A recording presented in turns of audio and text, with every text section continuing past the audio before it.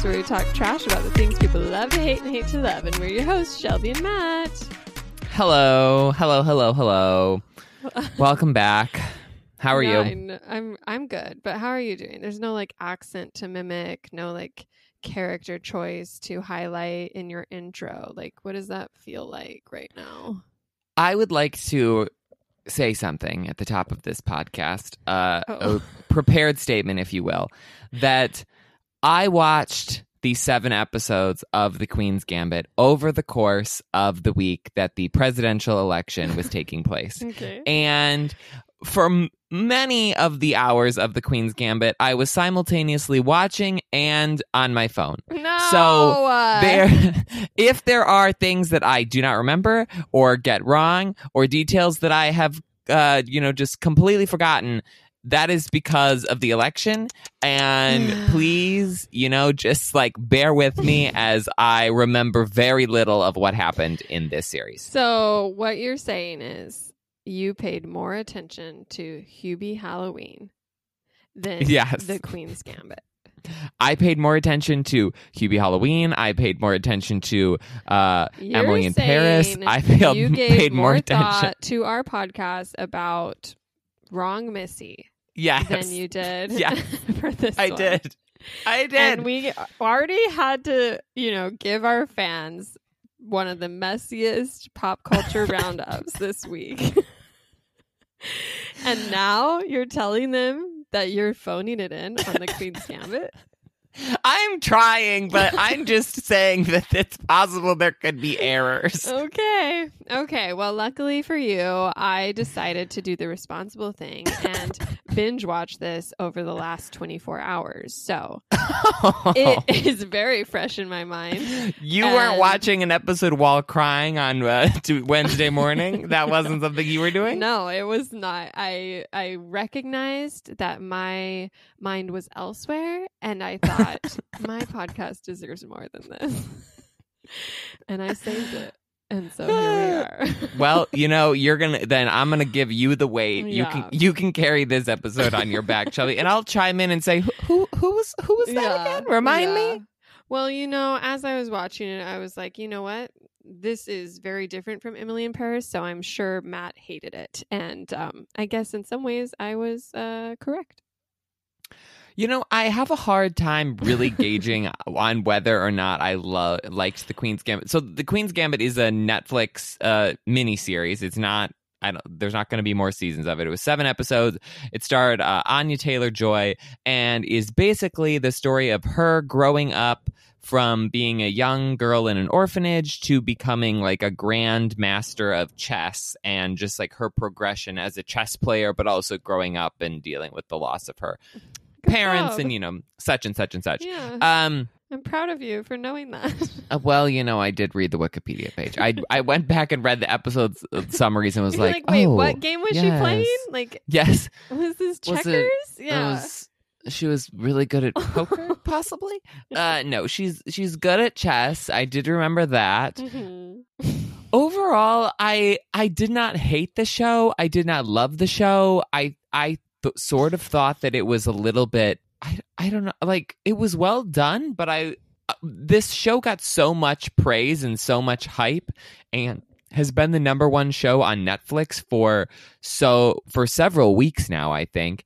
And I thought it was going to have more sort of intrigue to it. And it was sort of just a fairly straightforward story that I thought was a little bit stretched out. But that being said, I was also not like sitting there fully invested as I should have been. So I mean, this has 100% on Rotten Tomatoes. I know. Its #1 position, which I was Netflix. Surprised by.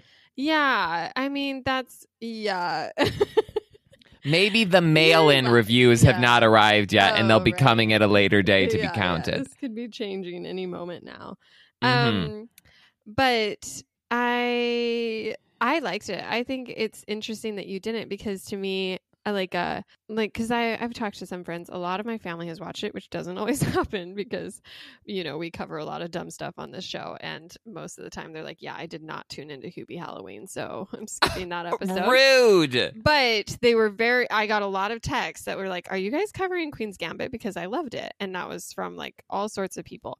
And I thought maybe you would like this because it did feel more like in line with a miniseries or a TV show is it called The Queen, or what's the one about The Crown? The Crown. Yeah. Where it's like very character centric and not like a ton of, drama, not like a ton of action. Like this is very much a character driven limited series. And I think that's rare to find these days when you have things like The Watchmen, Little Fires Everywhere, Big Little Lies, where it's all about sort of there's a tension, there's a lot of drama, there's action, there's a whole world of messiness to explore.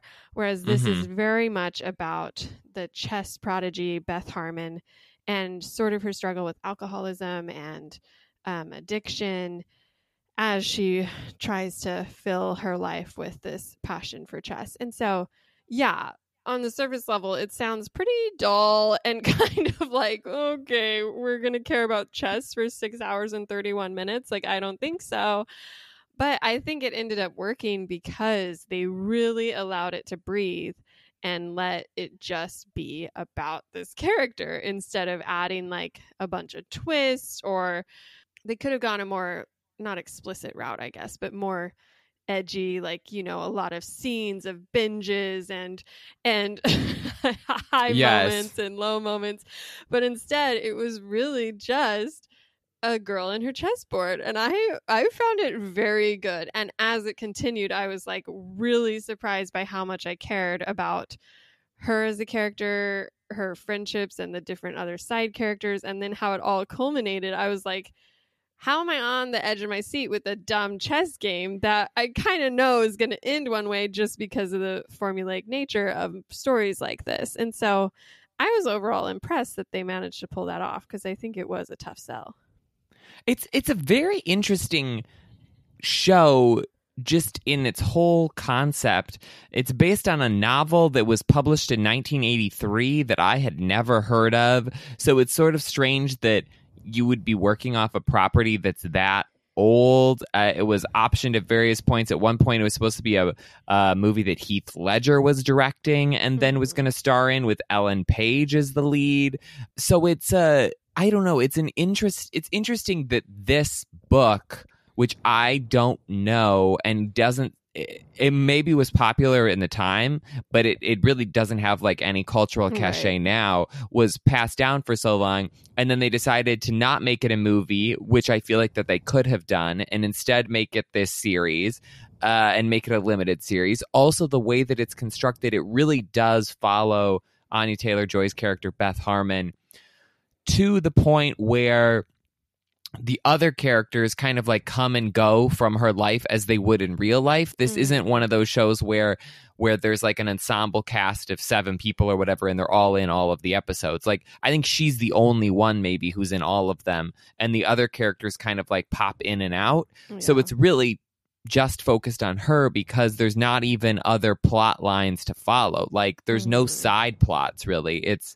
I mean, there's the main plot of her playing chess, and then there's her relationships with other people. But you never get scenes that aren't related to her at all, either. So, it was I was glad that I watched it, and I was glad that this is the type of show that gets made, and I was also really glad that it's so successful, because I feel like this is the type of thing that usually I like and that usually I want more of. I think that because of the election coverage, I was maybe not as invested. And then the other thing that I had an issue with this, which I'm interested to see if you had the same sort of barrier, was just like in the game of chess itself. Like, I know how to play chess. I played chess a lot growing up. and I don't really like, I haven't played probably in like 10 years now at this point, but I know like the mechanics of it, how the pieces move and all of that kind of stuff. So it's like I could understand like how to play a chess game, but I feel like it's so cerebral, and all of the moves and things they were talking about weren't stuff that I was aware of. So I felt like when I was watching the chess, like, yes, you're watching the pieces move around or whatever. Sometimes there's voiceover narration from someone or another. But it wasn't like when you watch a movie that's like about a football game or about or like even poker, where it's sort of like you can anticipate like, oh, this is the crux of this moment. Like if the ball goes through the hoop, that's a point. If the ball misses, then that's not a point, and we need 1 point. Like these are the stakes. With the chess matches, I felt like I was never sure, other than like with the music cues. Like, is this close to being over? Is this not close to being over? Like, is one person doing better than the other? I had no sort of indication until eventually the other person lost or she lost. And I felt like that sort of also made it a little bit less impactful for me, because all of the chess sequences, while they were sort of fun to watch and they were shot fun, and I like, all the different pieces and the chess sets and all of that, there wasn't the same, like I wasn't as invested in the actual chess matches themselves because I couldn't understand what was happening. Yeah, I can see that. But I think what worked and made it more interesting was that you weren't distracted by the mechanics of what was happening on the screen, and you were very much tuned into the actors and their expressions, and just like you were forced to only care about what they were bringing to it, instead of like, oh wow, is she gonna play that next or whatnot. And I think that was one of the strong suits of this show, is the mannerisms that each of these characters had to adopt from Beth Harmon's sort of, I mean, she's an interesting character that we'll obviously talk about, but she was very, I mean, the whole thing takes place during the Cold War era. So it's very much focused in a lot of ways on how she's not only a child prodigy, but she's a woman in a very masculine field. Like she's one of the only women players you see in the whole show, and definitely the only one to get as far as she does. And she moves in a very like cat-like, like very feminine way as she plays. Her expression, she's always touching her face, her hair, her lips. And I think it was so interesting to watch those nuances as she was playing, that you would start to clue in on how she was feeling based only on how her character has shown feelings through the show. And so I was more focused on like, oh wait, her eyebrow went up, like that means something bad, like, And similarly for these side characters, which you kind of get a feeling for other chess players that come and go throughout the show, some that she befriends and some that are like, she has this Bogrov, the Soviet Union's chess star, who only shows up once or twice and is sort of her one challenger, and she's determined to beat him. And all of them have different expressions, different tells. All of the actors talked about how they wanted to make sure that they had different fidgets, and like I think Benny, who plays this like New Yorker and weird cowboy-esque chess player. He was like, I always wanted to be playing with my ring on my finger. And so I think that was what was interesting ultimately about the show at large, was just how detail focused it was on things that went beyond just the chessboard itself. And I think that is why it spoke and worked for so many different people, like audience wise, because there was this attention on, people aren't going to understand the plays that we're doing, so we still have to show the emotion and the tension, but we have to do it only through character. Yeah. And I thought it was interesting. It's also all written and directed by the same person, which I thought worked really well, because all of the visual cues and everything were like tied through. So if the actors were doing specific things, you knew that like the director understood them and could bring that to all the episodes. It wasn't like you had different people kind of doing different things. The part, I guess, of like the plot line that I thought was the most interesting, that I was the most fixated on, was this plot line between her and her like adopted mother. She's adopted at like what age, like 13 or 14, I think, by this woman who is in a marriage that has issues. Eventually the the adopted The father will husband, just like yeah. leave the family. Yeah. And she sort of becomes Beth's like manager almost, and she's like touring around with her, making money at these various chess tournaments, but you can tell that she's like deeply sad. She's an alcoholic. She has this weird romance with this pen pal that she has in Mexico. Mhm. So I found all of the stuff with this mother character, who is played by Marielle Heller, who directed who's like I didn't even realize that she was an actor. She directed that Can You Ever Forgive Me? Yeah. And the Mr. Rogers movie that came out this past year, which Yeah. I love both of them. But so I thought that plot line was really interesting, and I really liked the relationship between the adopted mother and Beth.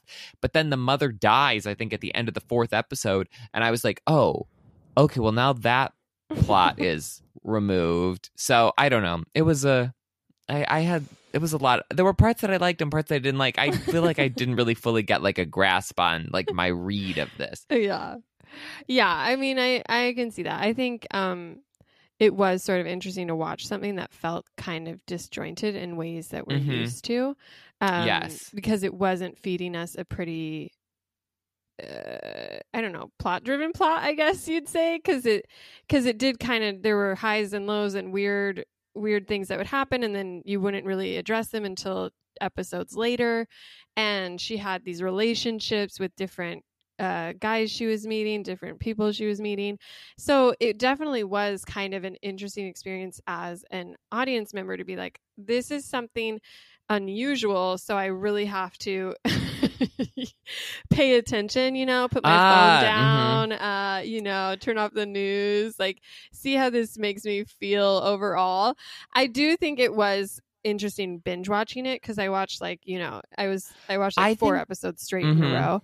And at times I was like, wow, this feels really long. Like they could have trimmed some of this. But then by the end of it, I was like, you know what? Every single moment looking back actually paid off in really impactful ways that I think it earned every single minute of its 6-hour run. I think that makes a lot of sense that you liked it more binging it. It felt to me like a movie that had been stretched out. Like the way that the arcs worked, you could see this. It felt similar to me as like the Curious Case of Benjamin Button, sort of, where you're following this one. I mean, in that there's the weird like he's aging backwards thing, right. But it's like you're following one character along sort of through their life, and they're coming in contact with these weird and sort of very different people who are there for only short periods of time, and then they like maybe pop up again later. But it was weird watching that as a TV series, because that's not the mode that you're used to seeing that sort of plot play out in. Yeah. And then it was also, I think, weird for me because I watched all of the episodes separately. Like I didn't watch like 2 back to back at all. So I think, and then with the election and everything else sort of like in between and going on, it was weird to watch like it sliced up in the way that it was. Whereas I think if I had watched it all like within a day or two, maybe I would have appreciated sort of like the more overarching arcs instead of seeing it as like really chopped up. Yeah. Well, let's talk about Anya Taylor-Joy with it, because I mean, she's someone who's been on our radar. I just watched Emma, period. And obviously we've both seen The New Mutants. Yeah, The New Mutants.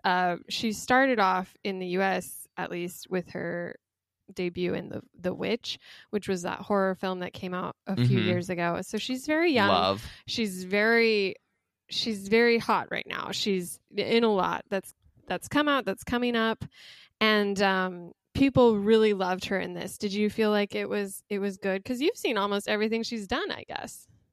I really like her a lot. I think she's a very good actress, and I thought that she did a very good job in this. I mean, honestly, I think given that the material in a lot of ways was sort of like slow, and you can imagine the book of this having a lot of really great inner monologue sort of things that she doesn't get to do, I thought that she conveyed a lot just sitting there moving chess pieces around.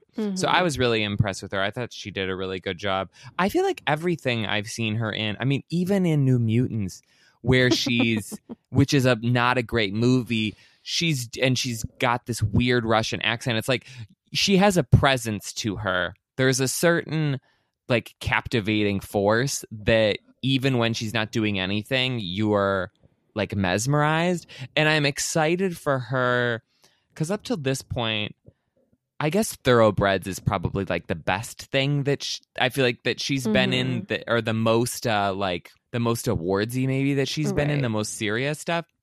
Because she's had a lot of either side character roles or has been in these like weird sci-fi things or horror or whatnot. So, but she feels like an actress to me who, if they gave her some really meaty stuff, that she could be a big like awards threat moving forward. Because I also am trying to think of other actresses who are in her age range who have that sort of like creepy sinisterness to them, because I feel like when you think about like Saoirse Ronan or Emma Stone, or there's a lot of those kind of more lead girl, kind of more chipper sort of actresses, but she definitely has a darkness to her that I think works in a lot of ways. So I'm excited to see where she goes because I really like her as an actress. Yeah, I think she carried this well. I think the one qualm I had with the show was I was always very confused by what age she was, and she's asked to start playing like in the first episode. She's played by Isla Johnston, a child actor, and that's when her mom has died. She's at an orphanage, and she learns to play chess with this custodian, played by Bill Camp. And so that first episode, you have her as this child, and then suddenly it fast forwards like 4 years, so she's 13 years old now, and Anya Taylor-Joy comes on the scene, and I'm one to suspend belief. I really enjoyed Little Women. I think Florence Pugh managed to pull off a very similar feat where she had to play a 12-year-old and then a 19-year-old or something. And so I try to ignore reality in situations like that. But it was difficult because Anya Taylor-Joy has such just stark features, and she carries herself in such a unique way that it's hard to picture her as a scrawny 13-year-old kid who's being bullied by the mean girls at school. And then there were certain time jumps that I lost track of because it would tell us like the year sometimes, but I couldn't remember if she was 15 at this moment, if she was suddenly 17. And she grows up very fast in this world, partly because her adopted mother, Alma, starts to sort of introduce her to alcohol. And obviously a storyline is that as a child at the orphanage, she got hooked on benzos basically, and is now sort of dabbling in that still to keep her edge down, I guess. And that was one thing that was hard. And I think they tried to kind of manage it with like very obvious costume changes, like makeup and costume and hair looks that meant to show the passing of time, but I was confused by it. Yeah, I mean, you could tell that she was definitely like she had different hairstyles or different types of clothing, but it was hard to tell like what age she was supposed to be, especially because it's sort of like Mad Men era maybe clothing, and to me it all like most of her outfits looked more adultish than kiddish. So it's like if you told me that in the later parts of the show she was 35, I'd believe you, but also if you told me she was supposed to be 26, it's like it was hard to gauge what age range the whole thing was going for.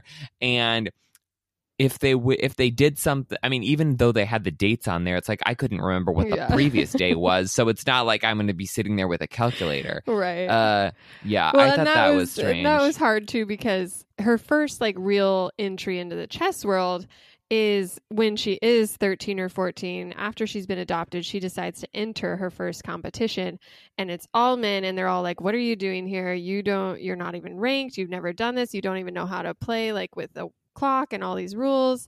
And she encounters these men, one of whom becomes sort of like she's enamored by, and he pops up throughout the show. I don't remember his name exactly, but he looks like he's 40 years old. Towns, I think is his Towns. name. Yes. And he looks so old. And so immediately it was like alarm bells went off for me, where I was like, this is going to become a messy situation. It's like an education. Yeah. Yeah. And so they do encounter each other again like later, where I think she was meant to be 15 only, but I think actually might have been closer to 17, 18. But they still have this weird encounter in a hotel room, and I was like, am I supposed to be pro this? Because first of all, he met when she was a child, and she still is, and he still looks 30 years older than her. Well, but I think isn't the whole part of his plotline that he's gay? Yeah. It turns out he is gay, but it was still a very weird hotel moment because he's taking her photograph, and she's very into him. You can tell that. And they did a good job of trying to show that maybe he wasn't as into her as she was into him. Right. But he still kind of made this play at her, and I was like, and then he did have a partner show up in the room, and I was like, wait, what is happening? I mean, he's like adjusting her hair or whatever in that scene. I mean, he's like kneeling down next to her, and very intimate. But it's not. I don't know. It could have been my own trigger, like my own. Yeah, I mean, I didn't really think anything. I mean, I was a little bit like, oh, is this romantic? But then the moment that the boyfriend came in the room or whatever, I was like, okay, well, clearly this isn't what that is. But I do also. I was also confused at the ages so much that I feel like I was less triggered by the age thing because I was just so confused as to what age anybody was that I was like, oh, these are two, like clearly both of these actors are like 28. So it was. And in the last episode, he does show up and he is like, I wanted to be your friend. Like, I wish I could have explained things to you. And she's like, I wish I had let you. And he does make some comment that was sort of like, but I was confused. And it's like, okay, everyone in this show does fall in love with her. And I guess I get it because she's gorgeous and she has beautiful eyes and wonderful clothes. But well, isn't there that scene with the two of them where they're like on the couch? That's after the scene with the photography. That's where he sort of like is like, yeah, like this isn't right. Yeah. It's like he tells her no, but then he can't really like say why. Right. Yeah. It was very subtle, and it was just something that reminded me. Honestly, I have no idea lucky that I picked up on that because I could have been not on my phone. So yeah, but then similarly, she does end up hooking up with the guy she beats at 13, who comes back into her life because he's played by Dudley Dursley. Yeah, and he was the state champion. She beats him in her first game. Her first run, and then years later he comes back into her life, clearly trying to get with her because I guess he's been tracking her career and thinks she's hot now, and he fixed his teeth for her, which is like, whatever, dude, like you're being weird. She doesn't owe you anything. All of the guys in this, I mean, the photographer guy I was fine with, but both Dudley Dursley and the other guy who is played by Thomas Brody Sangster, who was Jojen Reed in Game of Thrones. Both of them I just found so creepy and weird, probably in a very realistic, like these two do look like they could be chess champions kind of ways. But she is so much more attractive and so much more poised and put together than both of them that the romance in the whole show is not particularly romantic. It's sort of just like that they're in a relationship, but there aren't sort of like meet cutie kind of scenes or any scenes where you're even really invested in the romance of it. So with both of those relationships, I was like, I don't like this. I don't care about this. And these guys are creepy. Like, no, thank you. The fact that she sort of ends up not romantically involved with either of them, I liked that part because I feel like the show either needed to pick somebody and have that be the love interest or not, and this left me sort of feeling icky in various spots. Yeah, no, I really liked it all because I think one thing that really worked well is obviously you're in there with Beth most of the time. Like you're with her as she's a kid who's been traumatized by this accident, that leaves her orphaned, and now she's at an orphanage that's sedating the children, and she's trying to figure life out, but is obviously like traumatized to a point that she's removed herself from the moment without even realizing it. She finds this new passion, and she the whole show is about her trying to like figure out how to be happy in her life, as she struggles with this gift that usually comes at a cost, and that's often addressed by different people in her life. And I think that is what I really appreciated about this show, was how they never like sacrificed her femininity or individuality to kind of play into this idea of the tortured artist. And like, you know, they could have made her very snobby and like really cold and just like, you know, that like brutal genius type. But instead, she was always into fashion. She was always into pretty things. She wanted to, she was very aware of her feminine wiles. She always like styled herself very well. And like, it was just little things throughout the show where it was like she never had to give up being a woman to be taken seriously in this world or to take herself seriously in the world. And that applied to these relationships with men, because she's obviously only seen pretty toxic relationships, as far as her dad kind of abandoned her in like as a child, and then her adopted father leaves her adopted mother in a really rude kind of way, and then tries to steal the house from her. Yeah, and then she does have these encounters with these guys where she realizes that she's not even like that into them, but she feels like, oh, I guess I'll just go along with this. And like, and I think that was most telling with the Beltnick, the Dudley Dursley storyline. Yes. And then with Benny, she does want something more, but he's not communicating what she needs and seems solely focused on their chess relationship. And so she also, he lives in the grossest apartment that I have ever seen. But don't you appreciate that? The realism of like, instead of him having this bougie New York I do. place. I do. I was like, this is an apartment that definitely people in New York actually own. It's not like a gorgeous loft that, you know, the communications intern has. But yeah, just his whole vibe. You weren't into it? I have a soft spot for him. I think it's just mesmerizing to me that he's actually 30 in real life, because he just has such a baby face. Like, he's famously from Love Actually and barely looks like he's aged a day.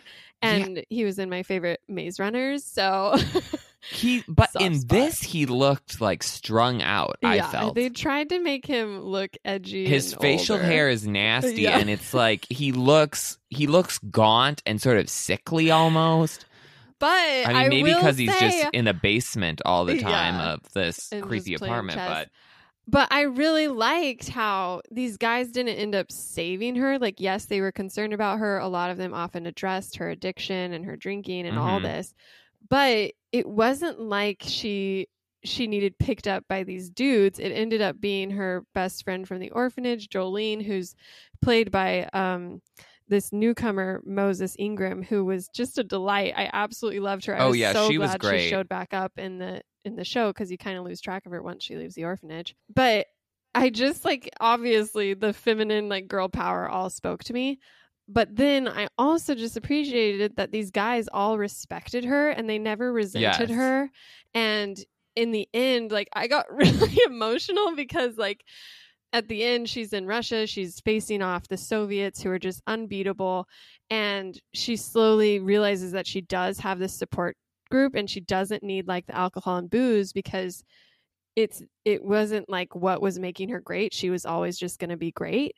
And then she gets this phone call, and all the guys, all these chess players from her last like 7 years or whatever, are all in the room, and they're helping her strategize, and they're telling her she's got this, and they're just waiting on bated breath, because they know that she is the best, and they're not like jealous or like, I could have been there, or like whatever that they could have done.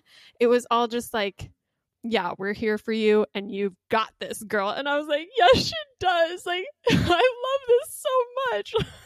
I did feel oddly emotional in that scene. I also felt emotional in the scene previous to that, where she's playing chess against the old champion, and he's sort of like passing the mantle on to her, and she's telling him how much like she studied his game, and he's like, oh, I've studied your games. Like, so there were moments in this that I was into. Yeah, and it all made me curious, because like, when you think about it, this was written by a man in the 80s. Like, I'm really curious, like, what the source material was. Like, if she was this strong, if the guys were like this unfragile, because this storyline, if you presented it to me, I would have been like, oh yeah, I bet all the guys are like loser, defensive, like macho sexists who just hate her and make her life miserable. And she has to like become tough and bitter and like really push her way to break that glass ceiling. But instead, this was really filled with a lot of like soft, emotional relationships that I thought worked well. The Wikipedia page says that about the book, says it covers themes of feminism, chess, drug addiction, and alcoholism. And it's like, I mean, the original, it looks like the plot is similar. Yeah. And that the reception of the book was good.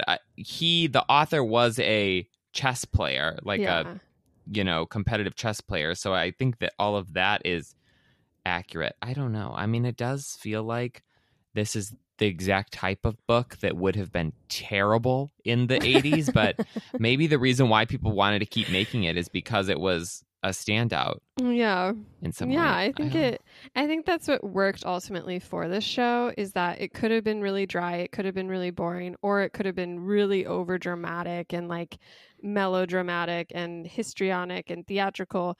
And instead they found this sweet spot where it was just like you just were along for the ride with this girl's life as she tried to sort through her mess. And that was ultimately something I think that's relatable to a lot of people who aren't child prodigies, who aren't chess geniuses, who don't have this like passion pushing them forward, but who still need to find ways to pick themselves up and like carry on. And I think that was what resonated with people, at least that I've talked to, is just not only how entertaining this show managed to make chess, but how humanizing it was towards characters who otherwise could have been total tropes.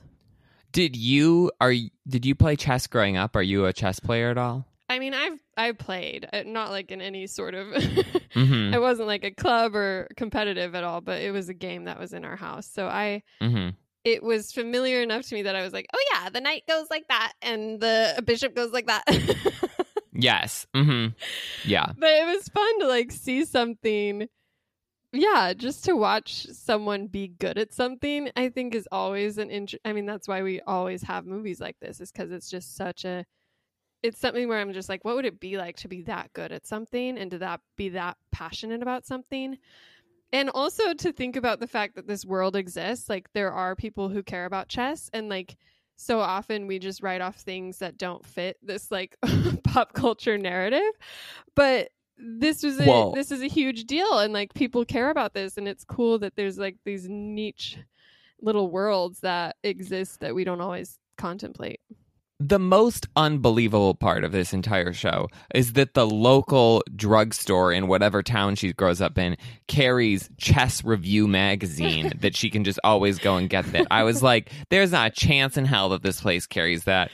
Like, that's one of those magazines that you would have to wander around New York City and go to like 10 different stores before you were able to find someplace that had a copy. Different time, though, it was like, who knows? Even there were other magazines then. Yeah. There are probably more magazines then than there are now. There's no way that in weird Ohio or wherever she was from that they were having the chess magazine in a little drugstore. Yeah. But I just thought, I mean, ultimately, it was just like I said, for some of the episodes, I was like, this is long. Like, what are they going to do? We know she's going to win, like, blah, blah, blah. But I really just, like, loved the finale, like the last two, where she kind of gets these, like, moments of clarity, like, especially as she travels back to the orphanage and realizes that her sort of father figure at that space, the guy who taught her chess, had been following her career along the whole time and had like all the clippings in the newspapers. And then she reconnects with Jolene, who is also like, I'm not just here as like a magical guardian angel, like I've been your family, like we just lost track of each other, but we're here for each other now. And I just thought the show did such an interesting job of wrapping it all up, and especially just like that closing scene where she's won, she's victorious, and she just decides to go and meet all the old guys in the park playing chess, and they're just so happy to see her, and then she sits down to play a chess game with them, and I don't know why, but it was so sweet. Shelby, it's time for an intervention. This is getting too much. Like, you need to calm down. Dear You Lord. have to have liked that. It was Little Old Men. I I did. think that's your brand. Okay, I don't know about that, but sure. You know, I liked it fine. The ending was good. The ending, Yeah. the show was good. The show's good. I'd say it's a now, it's a later, you know, I thought it was good. If you're into this, if this feels like it's your vibe, then you might as well check it out. But I will say, even if you don't think it's your vibe, you should check it out because I think it surprises people. Well, Emily in Paris is also sitting right there, which Yeah. I think, you This know, is superior you're in looking for every single something. way you can imagine to Emily in Paris. it's longer than Emily in Paris. Emily in Paris is shorter episodes. Emily in Paris has fun Emily in social media Paris, gaffes. Emily Paris. No, this was a delight and a really great character study. So Lightning round questions. sure. What did you manage to think of? In What's your between? favorite chess piece, Shelby? Mine's the bishop. I always thought the knight was dope, but You would be one of those people Yeah. who like the knight. Yeah. How embarrassing. is that really that's really your question? I mean, Okay. Okay, it's fine. rude. It's fine. What would be the best part of living in the Cold War era? Would it be the bougie airplane food that they got? Even just the whole airplane experience? the best part of honestly? living in the Cold War era is that if you had anybody that you didn't like, you could just tell the government that they were communists and they get carted off somewhere. Okay. Or was it the fact that a whole house cost $7,000? Well, also that, yes. Although, how much money was she making for Yeah. things as well, you know? Yeah, I mean, that was another question I had, was just how she had so much money saved. Because, I mean, the prize money, I guess I'd have to look at the financial she breakdown. does go to a lot of tournaments Yeah. and gets a lot of prize money. So Yeah. I guess there's that. The airplane travel did look nice, though. I was thinking at one point she was sort of like curled up in a seat, and I was like, know. oh, well, that's not doable anymore because Yeah. you're just wedged in the We've got to wedged go in back. the back. Make flying great again, you know? I mean, honestly, the first time I flew during COVID, it was nice. There was no one in the airport. There was hardly there was like It's not 10 true of us on the anymore. entire plane. I know. When I flew back from Florida, I was like, ugh, this is getting dicey, y'all. There's a lot of people. Some of you guys need to stay at home. Yeah. And I can only imagine what it's going to be like for the holidays. But did you have a specific thing about the Cold War that you wanted to bring into your life? I think the airplane situation ultimately. Mm-hmm. Mm-hmm. Though it would be nice to buy a house for $7,000. If you had to try to make money off your child, what would you do in order to get them to make money for you? Well, doesn't that depend on what my child's good at? Well, but like, let's just say, you have to make a game plan now. Like, what's the first thing you're trying them out at? Let's think about this. I don't have an athletic bone in my body, so I doubt the odds are in their favor. I guess I would try, child acting, or like I said, I really think there's an opportunity for a referee. Like I really think That is the most deranged take that I have. Your newfounded obsession with the referees. It's not newfounded. No, thank you. It's just newly admitted. It's weird. No, this is what you do. I think that there is a big boom right now in the sort of child entrepreneur space. Like, you basically come up with the idea for some company, but you have your kid be the one who's like, I started a company, blah, blah, blah. And Name that looks one really good company. on social media. Name one. I feel like on Good Morning America, they're always, it's like kid launched something or another. Like, come up with a weird like cookie something and call it like Kayla's Cookies, and that's the kid, and stick their image all over everything. But actually, you're the one who's running the business. It's a lot of work. But that's how you get the money. But the joy of having a child to make money off of is that you don't have to do the work. Yeah, but no, you still have to drive them to practices Yeah. and berate them into being good at dancing or whatever. Okay. Here's my question. If you were to become a child prodigy based off of a game you were good at when you were a child, what game would it be? Oh, okay, yes. I also had the same question.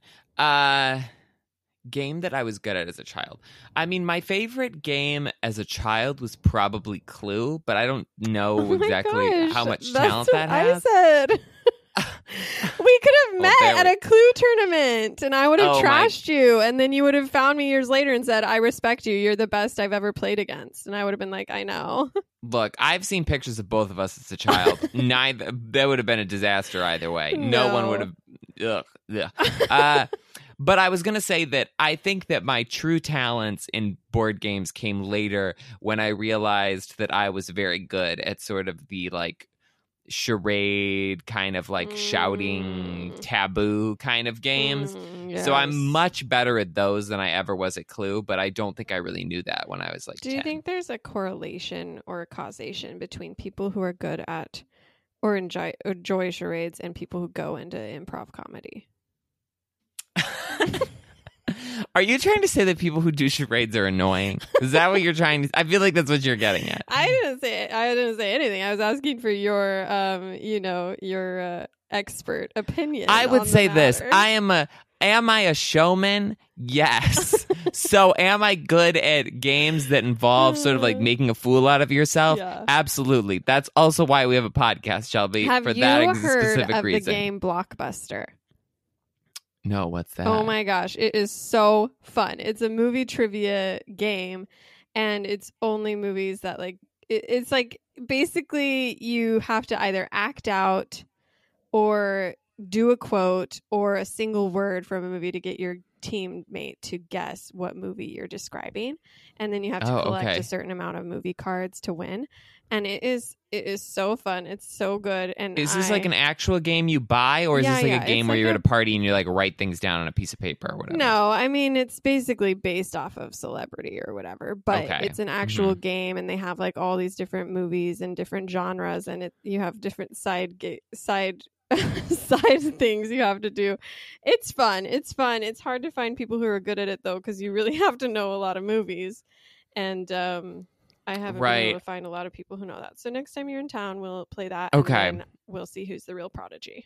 Yeah, I mean, we are well aware that my movie knowledge is That's for true. very That's specific true. time periods, and I feel like you That would could be definitely do difficult. better. Ugh, Yeah, man. if it was like movies that have came out since 2000, I would be great. But if we're gonna stumble mostly back into the not. 90s and 80s, it might be a rough go.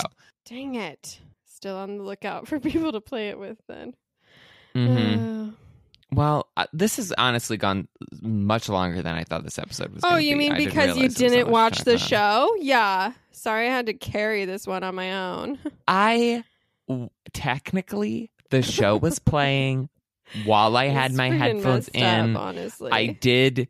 The show was there in the room with me. However, was I also on 538 refreshing and reading blog posts? Yeah. Perhaps. Oh, well, I hope people found this educational, and history will decide who they follow. I guess we'll probably get a review or an email saying whether or not they agree with you or me or who was wrong or whatever it is, but Yeah, I'm leave the us a right side of review, history. follow us on social media, and everybody, we are back next week with my special birthday episode. I think that's next week. Isn't it next week? It's my last week. It's on next the week. show. I know, and it's Shelby's last week before maternity leave. So everyone get excited. We're talking about Tom Cruise and all of Tom Cruise's movies. Yes. It's going to be wild because he is a character and his movies are very good and very bad. And there's so much to discuss, and it'll be Shelby's send off, and then it'll just be me and random people for a while until Shelby decides she's up to it. You know what? If you would like to apply to be my replacement co-host, send the DM to me, and I will decide who Matt gets to talk with. Shelby will be in a hospital somewhere and will have no say in anything that goes on. I will have full How reins. long do you think new mothers are in the hospital? Like, what do you think happens when a child is Who born? knows? Who knows, Shelby? Who knows? I know nothing about Okay. this. Well, I'll be here next week at least, so. Yes. Okay. Well, I mean, hopefully. Yeah. The baby could come early. Could just be me talking about Tom Cruise. No. Next week is the one episode that I need you for, and then you can be gone for as long as you want. Okay. Well, we'll see you all next week, and yeah. Okay. See y'all next week. Bye.